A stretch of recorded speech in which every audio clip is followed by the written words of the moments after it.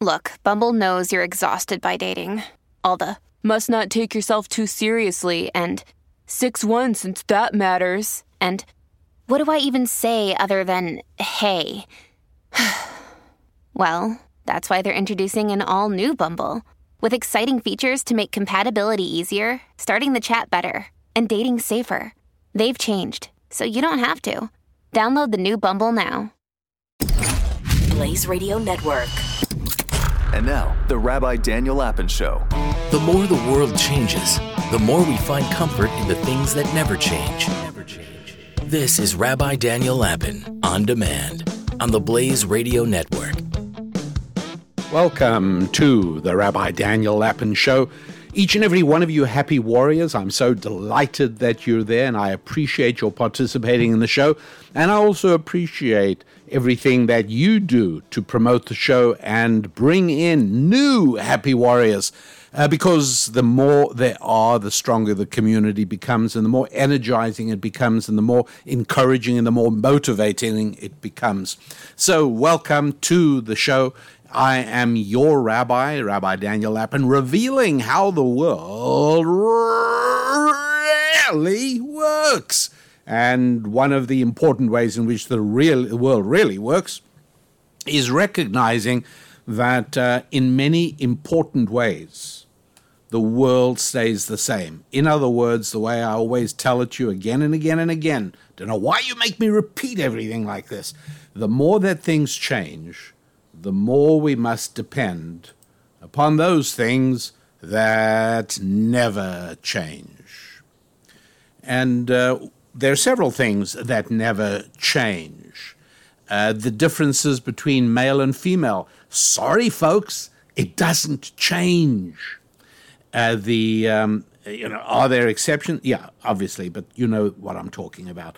The need that everybody has for money and people's ambivalent relationships with money, yep, that never changes, that's for sure.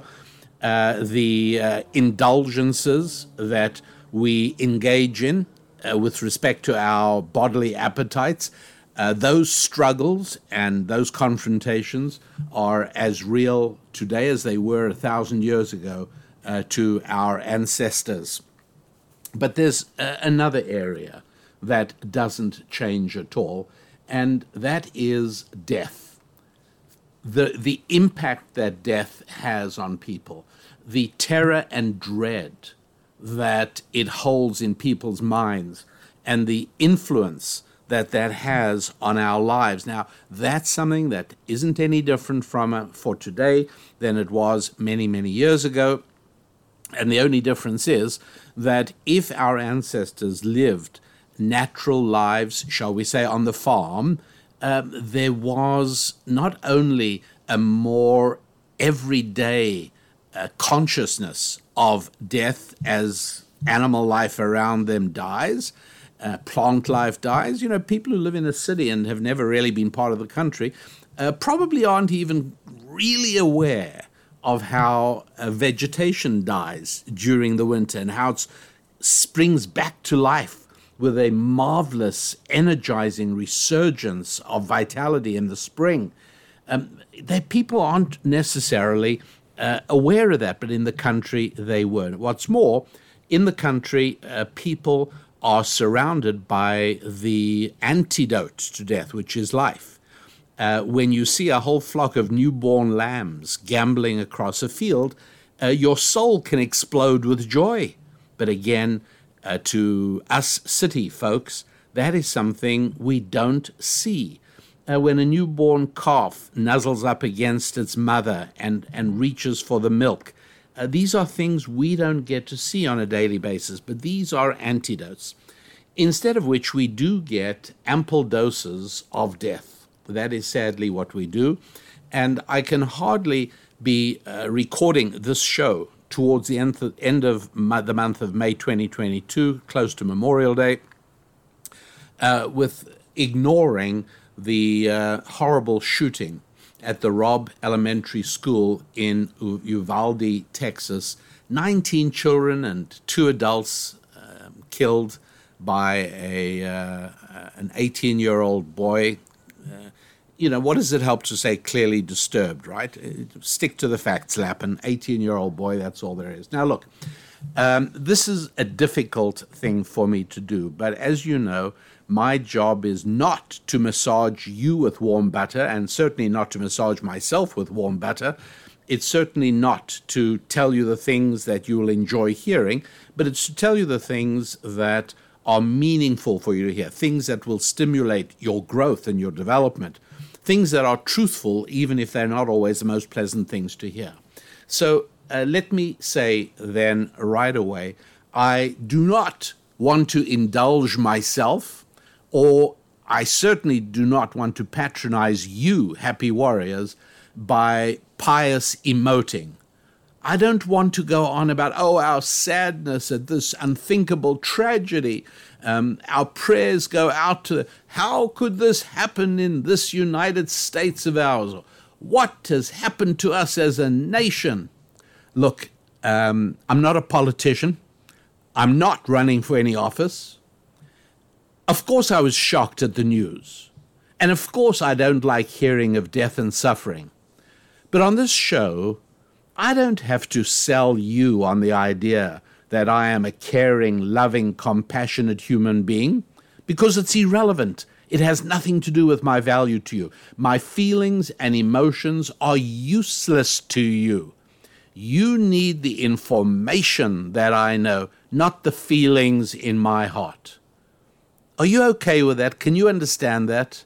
Do you think that you need me to reassure you that, I'm overwhelmed with tragedy at what happened there? Is that what you need to hear from me? I do not believe it. I know my happy warriors.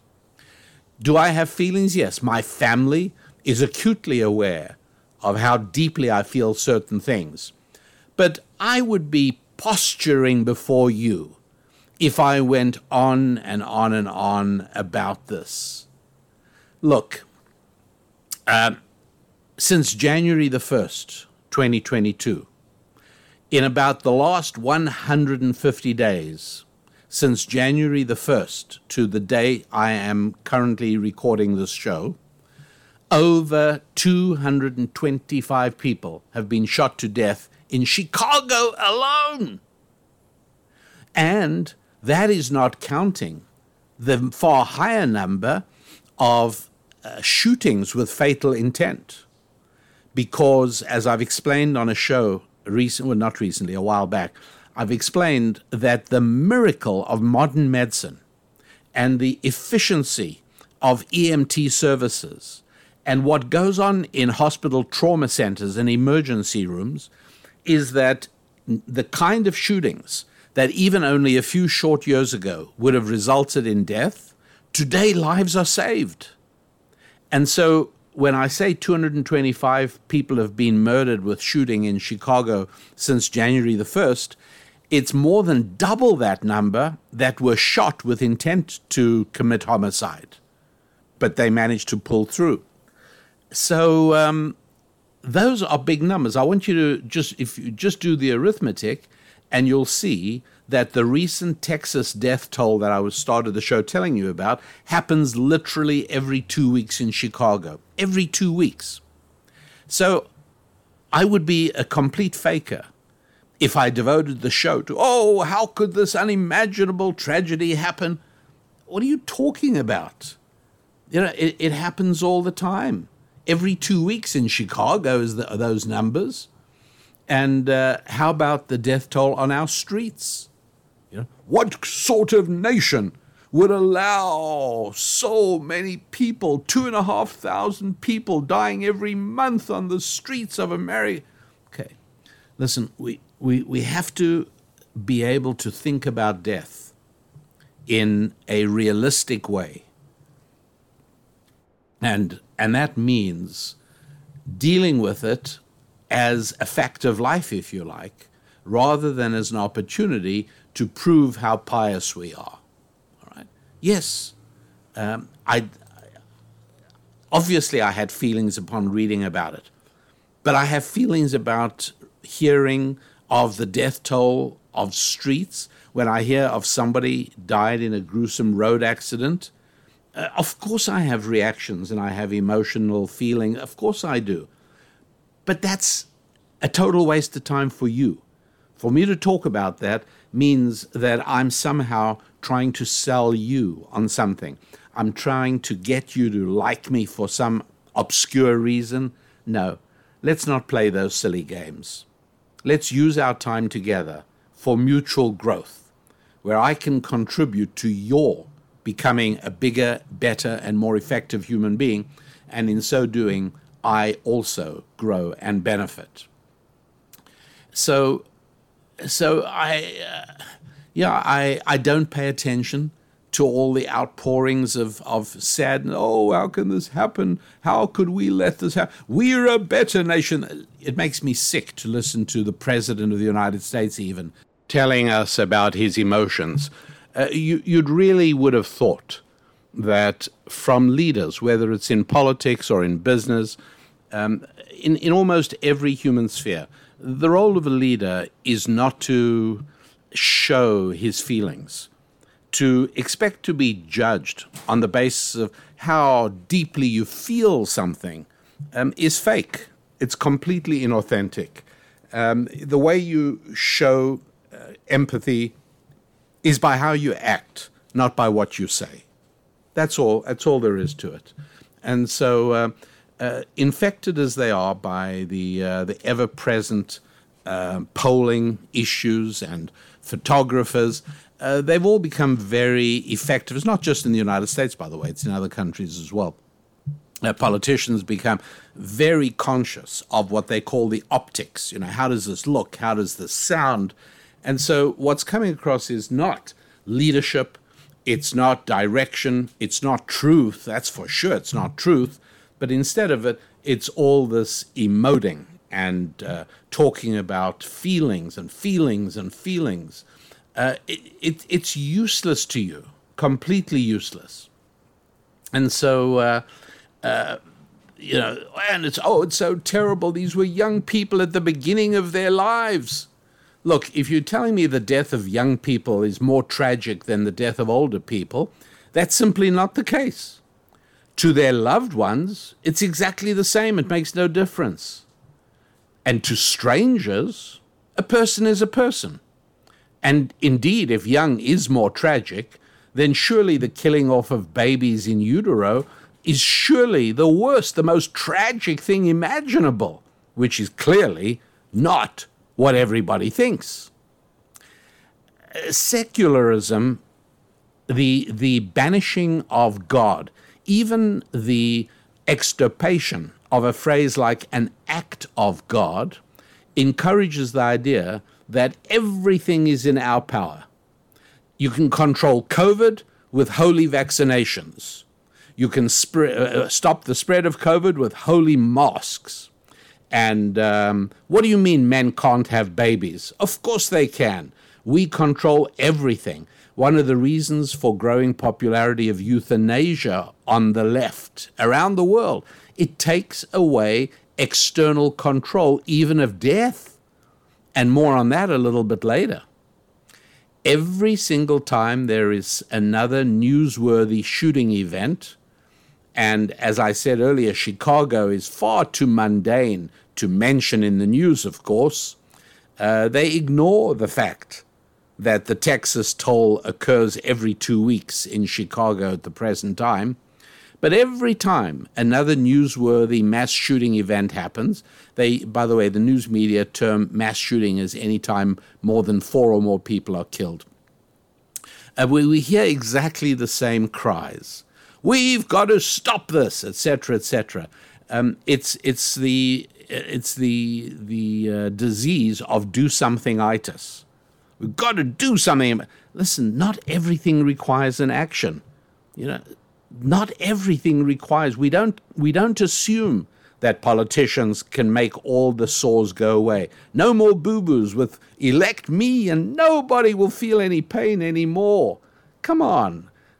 Have we really got to the point where we're comfortable being patronized by politicians who treat us as little children and little babies? For heaven's sake, we're not university students. We don't have to be handled with kid gloves. Look, it would be nice if we could control everything, I suppose, but that's not the world in which God placed us.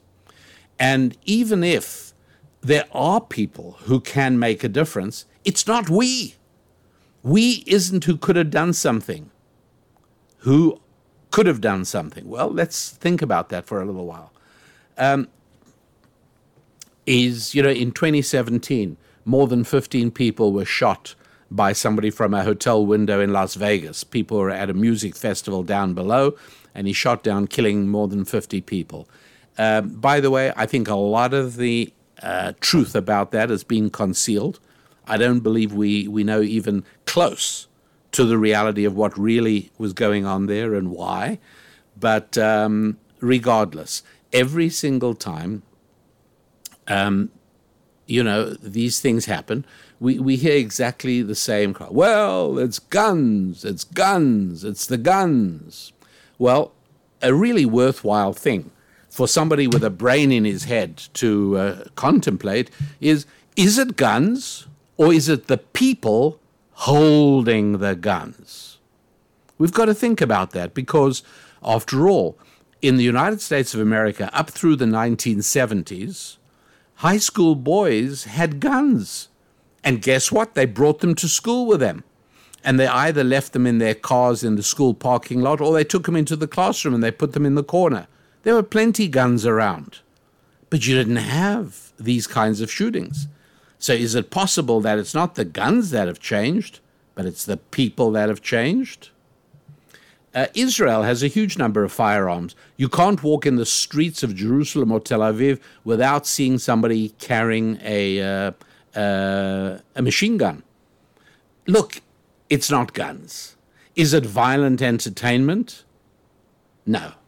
That has been around for a very long time. In fact, since movies began in the early 20th century.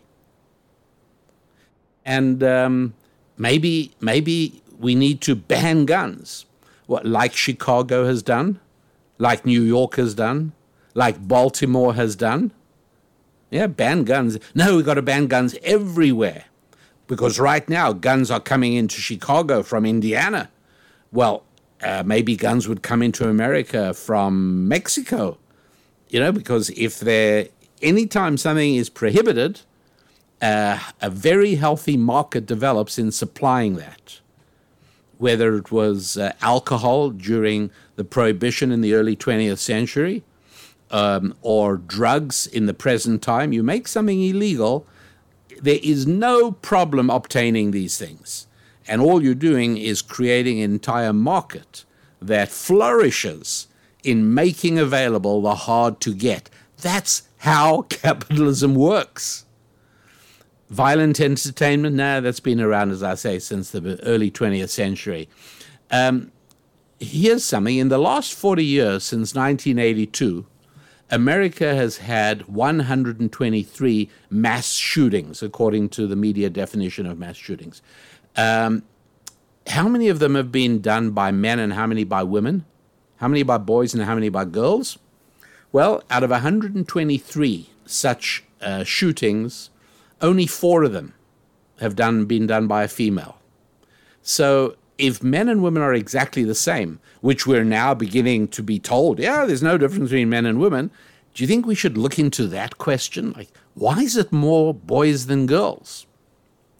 And there's been no exception to what I'm about to tell you. Every male shooter has been a boy, with the exception of those 4 girls, who has been either somebody who didn't know his father or has been estranged from his father. Could that be relevant?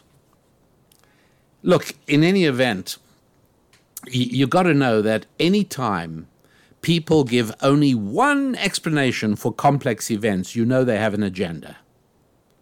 I'm just raising several other things that surely could have something to do with it. Here's another thing that I think had something to do with the fact that there were so many, 19 children, 2 adults. How did that happen? Well, how about if I tell you that police stood around outside the school after the shooting had begun for more than an hour before they did anything? We saw exactly this thing happen, and this was the first time the public became aware of this truly shameful phenomenon. And that was in April 1999, right? 23 years ago. Some of you will remember Eric Harris and Dylan Klebold. These are youngsters, 18 years old, shot up the Columbine school outside Denver in Colorado. And again, the response was, well, we've got to do something about gun control in the United States. That's the only thing. You don't think it's got anything else to do? It's got nothing to do with some of the other things I've spoken about? Don't they want to be looked in? No, not if you have an agenda. There's only one thing to. That's a general rule, by the way. Get used to it. Anytime somebody reacts to a complex set of circumstances with only one thing repeated again and again and again, look, there's an agenda. I remember even as a relatively young child, a young boy, I remember that my mother, over a certain issue, used to go on and on and on with exactly the same thing every time. And eventually I remember saying to her, look, I can't take that seriously because you clearly aren't thinking about any other possibilities. You're so locked into this one explanation. You're so sure that's all there is to it. And, and to her great credit, she kept quiet. She understood. I was just a kid.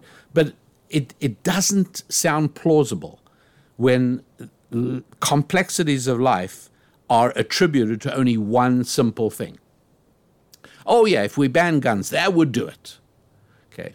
I've covered in the past why leftist governments anywhere in the world, whether it's Cuba or the old Soviet Union or North Korea or China, leftist governments don't want citizens to have arms. They don't want citizens to be able to defend themselves. That's all there is to it.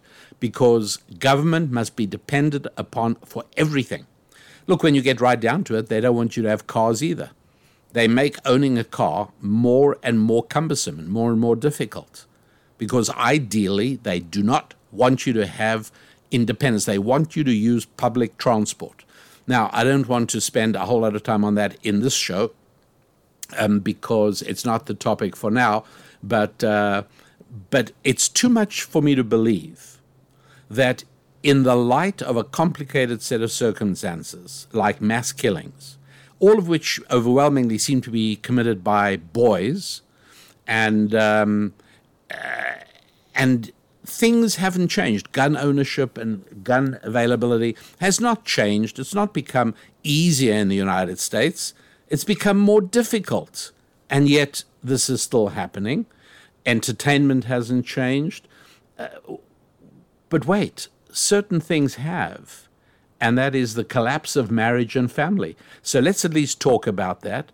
And let's talk about the fact that police stood around, both in Columbine 23 years ago, and every other mass shooting that's happened, including Parkland in Florida and Texas this week. The police stand around, in this case, for over an hour. So much so, by the way, that distraught parents arrived at the school desperate to go in and put themselves between the shooter and their children, and the police arrested them. Nobody's going in. Our job is to maintain. Look, there's something very shameful going on here. There's something very, very bad going on. And in order to understand how the world really works, it's worth your while spending a few minutes thinking about this. The mechanism is simple. Many years ago, police unions established the rule that police should not be placed in situations of danger. And so when police negotiate contracts with the cities that employ them, salary is negotiated not by the police, but by the unions, and working conditions are negotiated by the unions. And one of them is that in these situations, police do not have to go in. In this case, the 18-year-old shooter in Texas was shooting from outside the building into the building for 12 minutes. And the police didn't do anything. The police station is really nearby. It wasn't until a Border Patrol agent whose child was in the school arrived And the police tried to stop him going in. He went in and took out the kid. Now, look, I'm not an expert at this, but clearly to me, the police have been lacking training in this, because even me as a layman, look, there's a lot of different ways to deal with a single shooter. It's not a lot of shooters. It's one single shooter. So send in a whole bunch of police from different directions. Let some come through the window. If they have to rappel from the roof, let them do that. If they have to break through a wall, if they have to throw in a stun grenade, if they have to come through the door. Look, there are ways that people know how to do this, right? Speak to special forces in the military who know how to clear terrorist houses in the Middle East. Talk to them. This is doable.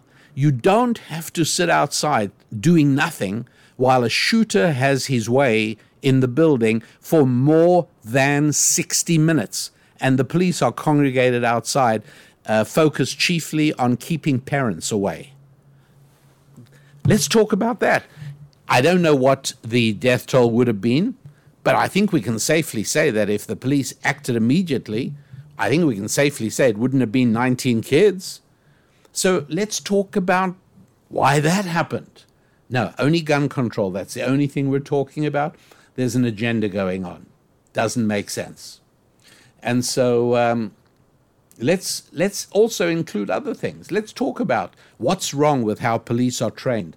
Let's talk about what sort of police are we hiring that are, and by the way, the one of the lieutenants in charge of the police force in Texas on this matter actually said, I'm sure he's going to be severely dealt with by his own brothers, but this is what he said. In a news conference, he said, we could have got shot at, we could have got hurt. Seriously. So then why do we need police? The whole idea is heroic first responders, people who are willing to go into risk and danger so that civilians can survive. That's what police are for. And you don't have to become a policeman if you don't want to. But all the many years that police did act heroically, they had no trouble attracting police, because real men want to display their courage and want to act in a protective role. And so talk about what's gone wrong in that area. So really, is the only problem in America too many guns? Or maybe police being too slow to go in has something to do with it as well. Could there be something about how we are raising boys and that they're different from girls? No, nobody talks about that. Could it perhaps be linked to the collapse of marriage and family? As I said, without exception, every one of these male shooters has either not known his father or been estranged from his father. Is it the entertainment industry? Could that be it? Is it that maybe there is too much killing in video games? I don't know, but surely it's worthy of conversation rather than simply blaming everything on, oh, America has too many guns. The fact is, America has always been a culture of the Second Amendment. It's always been a culture where people have guns. And by the way, many gun owners own more than one gun. There's probably about 500 million guns in private ownership in the United States. And if we count illegal guns, guns that people do not have the right to own, it may be more. But with a population of 300 million, 330 million in the United States, there are certainly more than 330 million guns. And this was always true. You know, the numbers were obviously lower, smaller population, smaller number of guns, but it's always been, and yet we didn't used to see these things. And so to try and bamboozle us to believe that the only problem is gun control, we are being patronized, we're being treated like university children. And we shouldn't put up with that. We should look into the question of maybe the surest way of, oh, we must make sure this never happens again. You know, we keep hearing that from the president. Maybe the way to do that is to make sure every single boy is raised by a mother and a father married to each other. Maybe that's the best way to stop this happening. But no, that is never discussed because, and hear me on this, secular fundamentalists would rather have the shootings go on than acknowledge that the Bible-originated model of marriage and family works best for society. No, everything is just gun control. That'll solve the problem. We've just got to prohibit gun ownership. That'll do it. Do you think that these mass shootings could have anything to do with a sort of death culture sweeping the country? What is a death culture? It is a way of many people in a specific society living both in terror and dread of death, and also in a bizarre way comfortable with viewing it many times a day in their consumption of entertainment.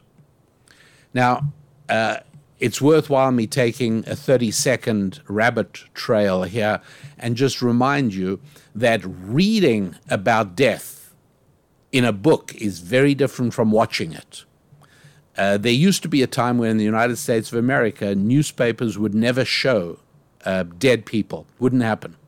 And that was a standard. That was a good thing.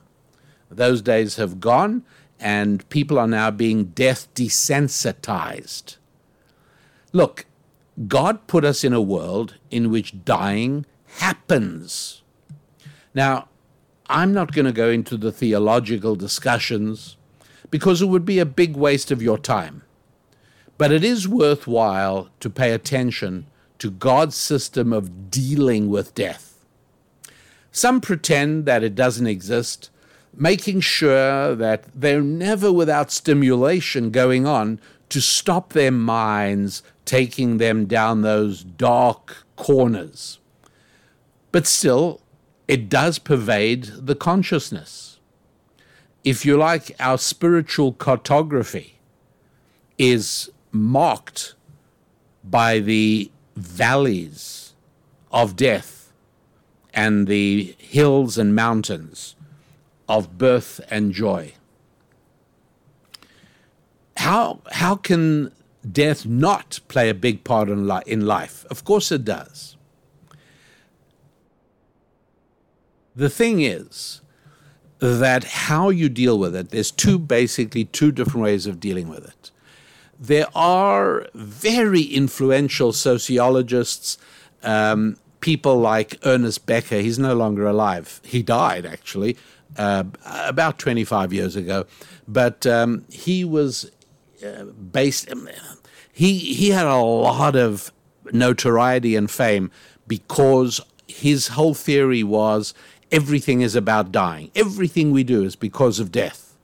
His famous book was called The Denial of Death. Do not waste your time on it. It's false. It's not true. And Ernest Becker became famous as the sort of purveyor of death. I don't know if it was a colleague of his or a student of his. There was a guy, Sheldon Solomon, still is a guy called Sheldon Solomon, who wrote a book called The Worm at the Core. And the worm at the core, right, which is the worm of death is at the core of everything we do. That's the idea. And these guys and many others have been promoting for years and years, mostly in the university culture. They've been promoting the idea that the most important part of living is the role of death. Look, this is a disaster. Nothing could be further from the truth. It's a dreadful mistake, and anybody who pays attention to that part of the culture is condemning themselves to unnecessary misery and unnecessary sadness. When death pervades the culture, I'll tell you what happens. We see an increase in suicide. We see anxiety and depression. We see many named so-called mental disorders and many more as of yet unnamed mental disorders. Let me put it this way. Our spiritual stability and our emotional equilibrium is disturbed more by intrusion of the darkness of death than by anything else. So what is there to do? Well, and look, I'm sure if you think about it, you'll see that you too have been allowing yourself to be more than is healthy, intimidated and influenced by an aroma of death. So that there's something to be done. Number one, I want to tell you directly and candidly, stop yourself exploring death. Stop titillating yourself, thinking about the victims of accidents and the victims of trauma's final moments. You know, this happens again and again. Every single time there is a horrible, tragic airplane accident, you see articles and actually talking about, you know, what was their last moment. Do you remember when the Challenger went down?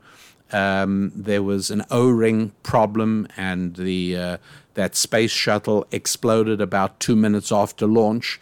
And you'll still find, please don't go look, but there are articles all over the internet of what it was like in the cabin of the Challenger in that horrible plunge down to the ocean where they actually died. Yes, they were alive on the plunge down, but there's a titillating aspect to ourselves, and there's something unhealthy in each and every one of us that tries and sort of enjoys these imaginings. It's a little bit like going to horror movies, which you shouldn't do for exactly the same reason.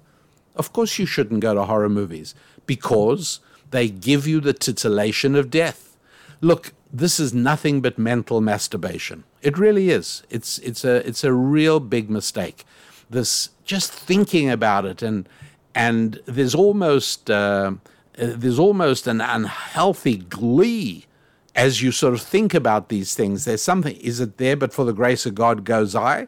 Whatever it is, don't fool yourself into believing that there is something mature and stoic about contemplating death.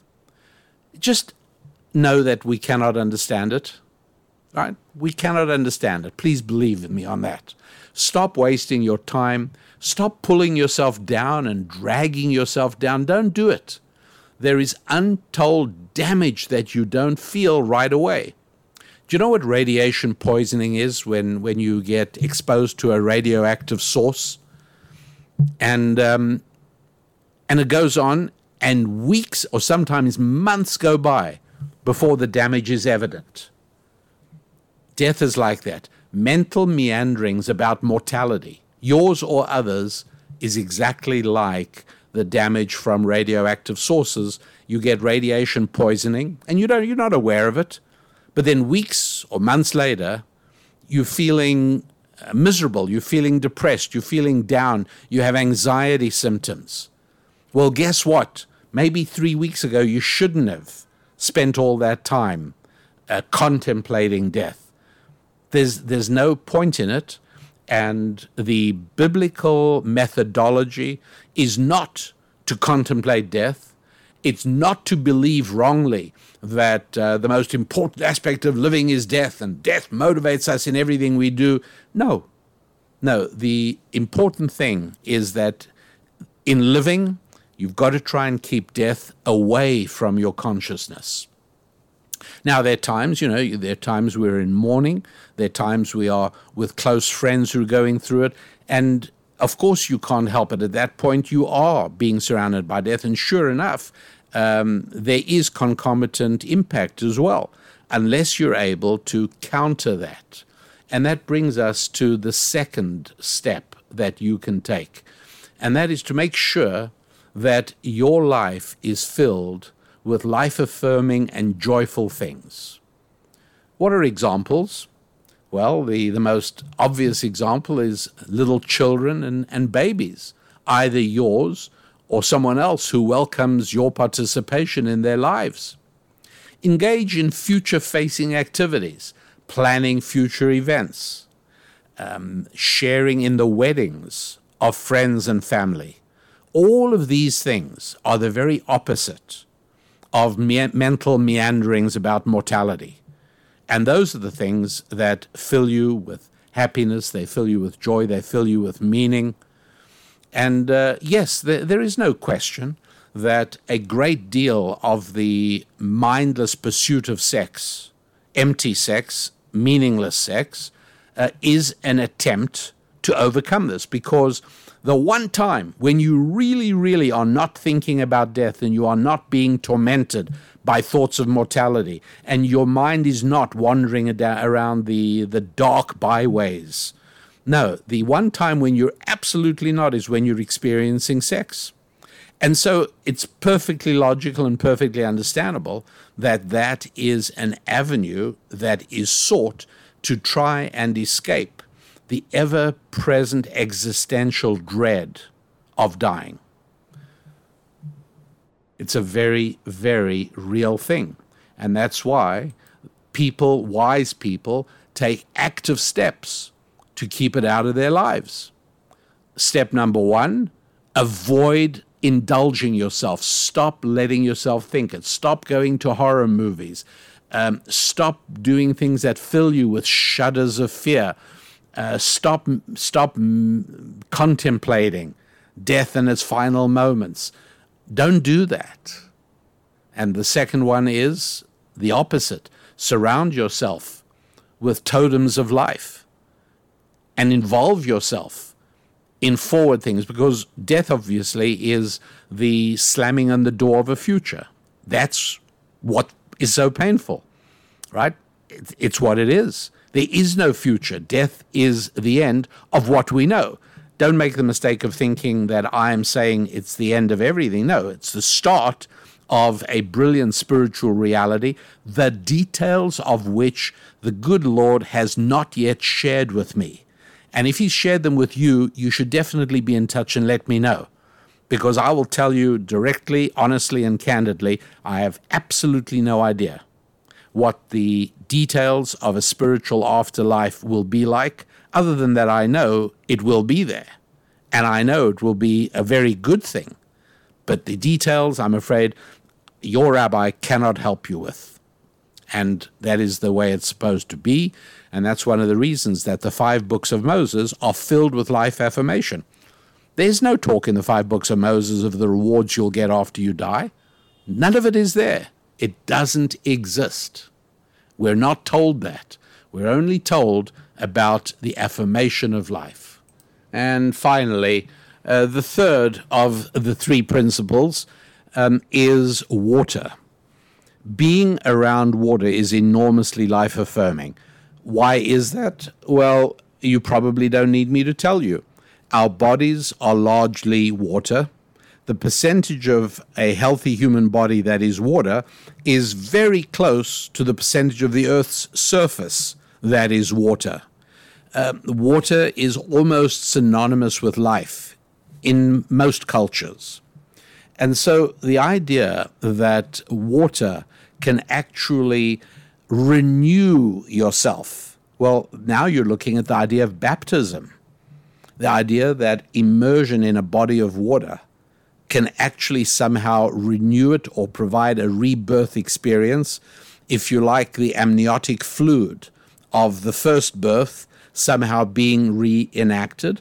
Look, you can, each and every one of you, every happy warrior, probably already has some role of, maybe there's a river you like hiking near, maybe there's a lake you enjoy going to, a waterfall, maybe you just like sitting on a bench facing the ocean and looking out at the ocean. Don't you come away from any contact with water sort of just feeling a little more tranquil, just a little more mentally together? Yeah, that's right.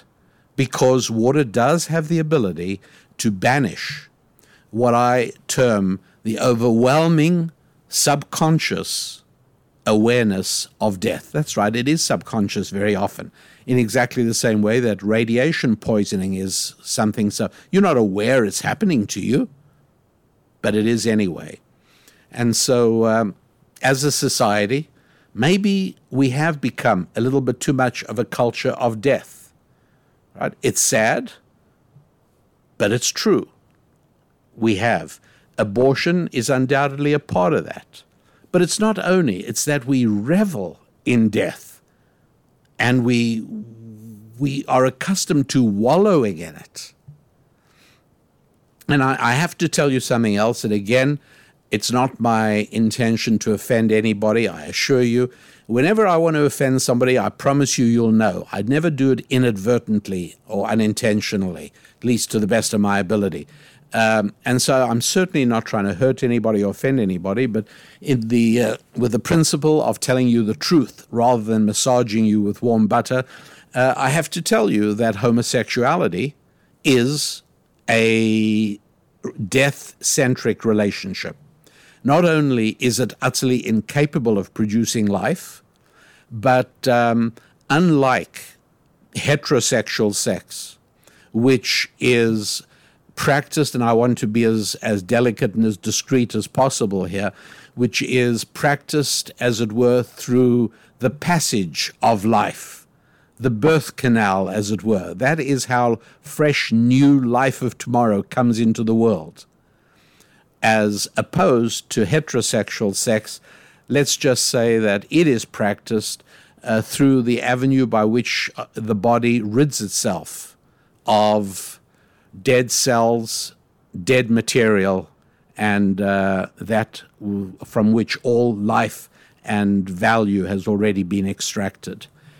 And so as the culture has devolved more and more in the direction of death, you might want to be aware of the damage it can do to the life and the success and the vitality of a happy warrior by remembering, number one, by a deliberate act of mindfulness, stop wallowing in death.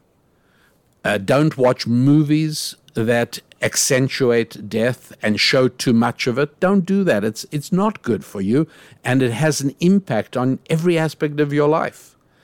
And don't think about it, and don't believe that there's anything wonderfully mature and stoic about allowing your mind to go through the suffering of the dead and the dying. No. As a person alive and gifted with the gift of life, your job is to try and make the most of life. And you certainly don't do that by allowing death to overtake your subconsciousness. Number two, surround yourself with the indicators of hope and future and tomorrow. And those are mostly babies and small children. It's marriages and weddings. It's connection with human beings with whom you plan for the future. All of that is life-affirming. And thirdly, there is a role for water as well, which might surprise you.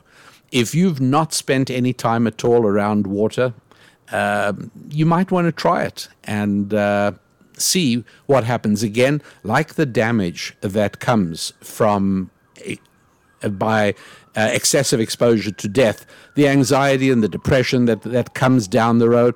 Here, too, the benefits that come from being able to absorb the life-affirming qualities of water, that also doesn't happen overnight, but it's something one tends to see when consistently applied during the ensuing weeks and months ahead. So, my dear happy warriors, that brings us to about as far as we can go today. As always, I want to recommend that you join our Happy Warrior community, because building up your life, keeping deathliness out of your consciousness, and stopping it having a subconscious influence on your life, all of these things are better done in the company and in the friendship of like-minded people. And we Happy Warriors are indeed such a group that does strengthen one another's efforts and keep one another pointed in the right direction. And I, too, derive courage and strength and fortitude from my interaction with all of you. So I thank you for that. Go to the website, and if you haven't yet downloaded the free book called The Holistic You, go ahead and do that at RabbiDanielLapin.com. And you will be able to become part of the Happy Warriors community, where we would love to see you work on your 5 fundamental F's in no particular order. Make sure that with the passage of every week, you are more effective with your family relationships, with your friend relationships, with your relationships with money, your finance, your fitness, and your faith. And yes, in the context of the subject of today's show, faith is actually enormously helpful in counteracting the default condition for human beings, which is a subconscious and unhealthy preoccupation with death.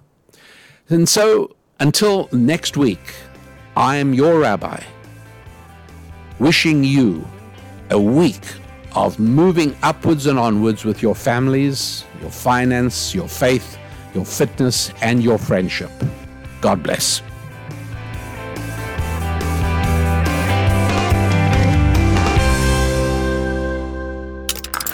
Stream and subscribe to more Blaze Media content at theblaze.com/podcasts.